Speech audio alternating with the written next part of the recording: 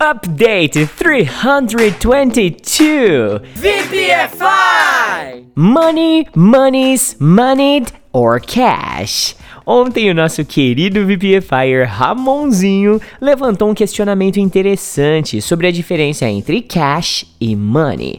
E depois que o VPFI Forever nasceu, eu vejo todo tipo de dúvida como oportunidade de gerar conteúdo e agregar conhecimento. Então vamos falar sobre cash, money e muito mais no update de hoje, tá bom?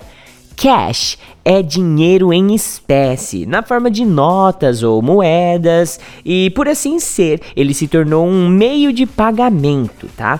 Imagina que o atendente de uma loja pergunta pra você isso aqui: How are you gonna pay for the cell phone, sir? Como que você vai pagar pelo celular, senhor?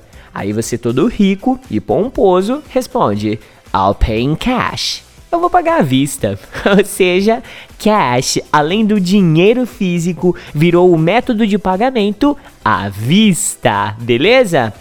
Agora, quando o assunto é money, pense nele como dinheiro. Em um contexto geral, tá? Seja dólar, peso, real, bitcoin, whatever. Você pode se referir a ele como money. I don't have enough money now because I want to pay for it in cash.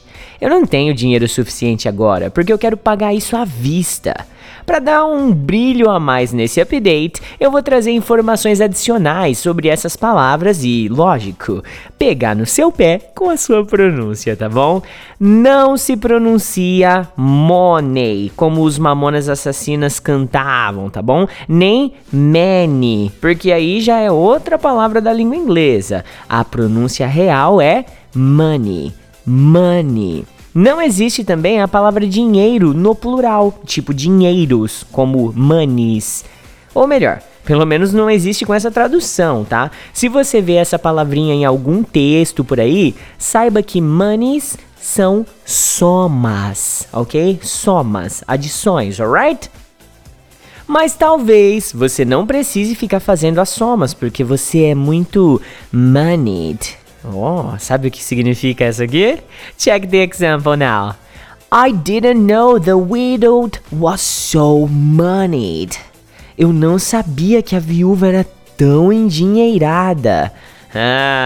Agora, para terminar com chave de ouro, o nosso correspondente da Flórida, Clinton Davis, trouxe informações interessantes aqui sobre o dinheiro falso e dinheiro sujo. Se você já tem um nível vocabular mínimo aí, talvez você até arriscaria traduzir essas collocations de money por fake money e dirty money, certo?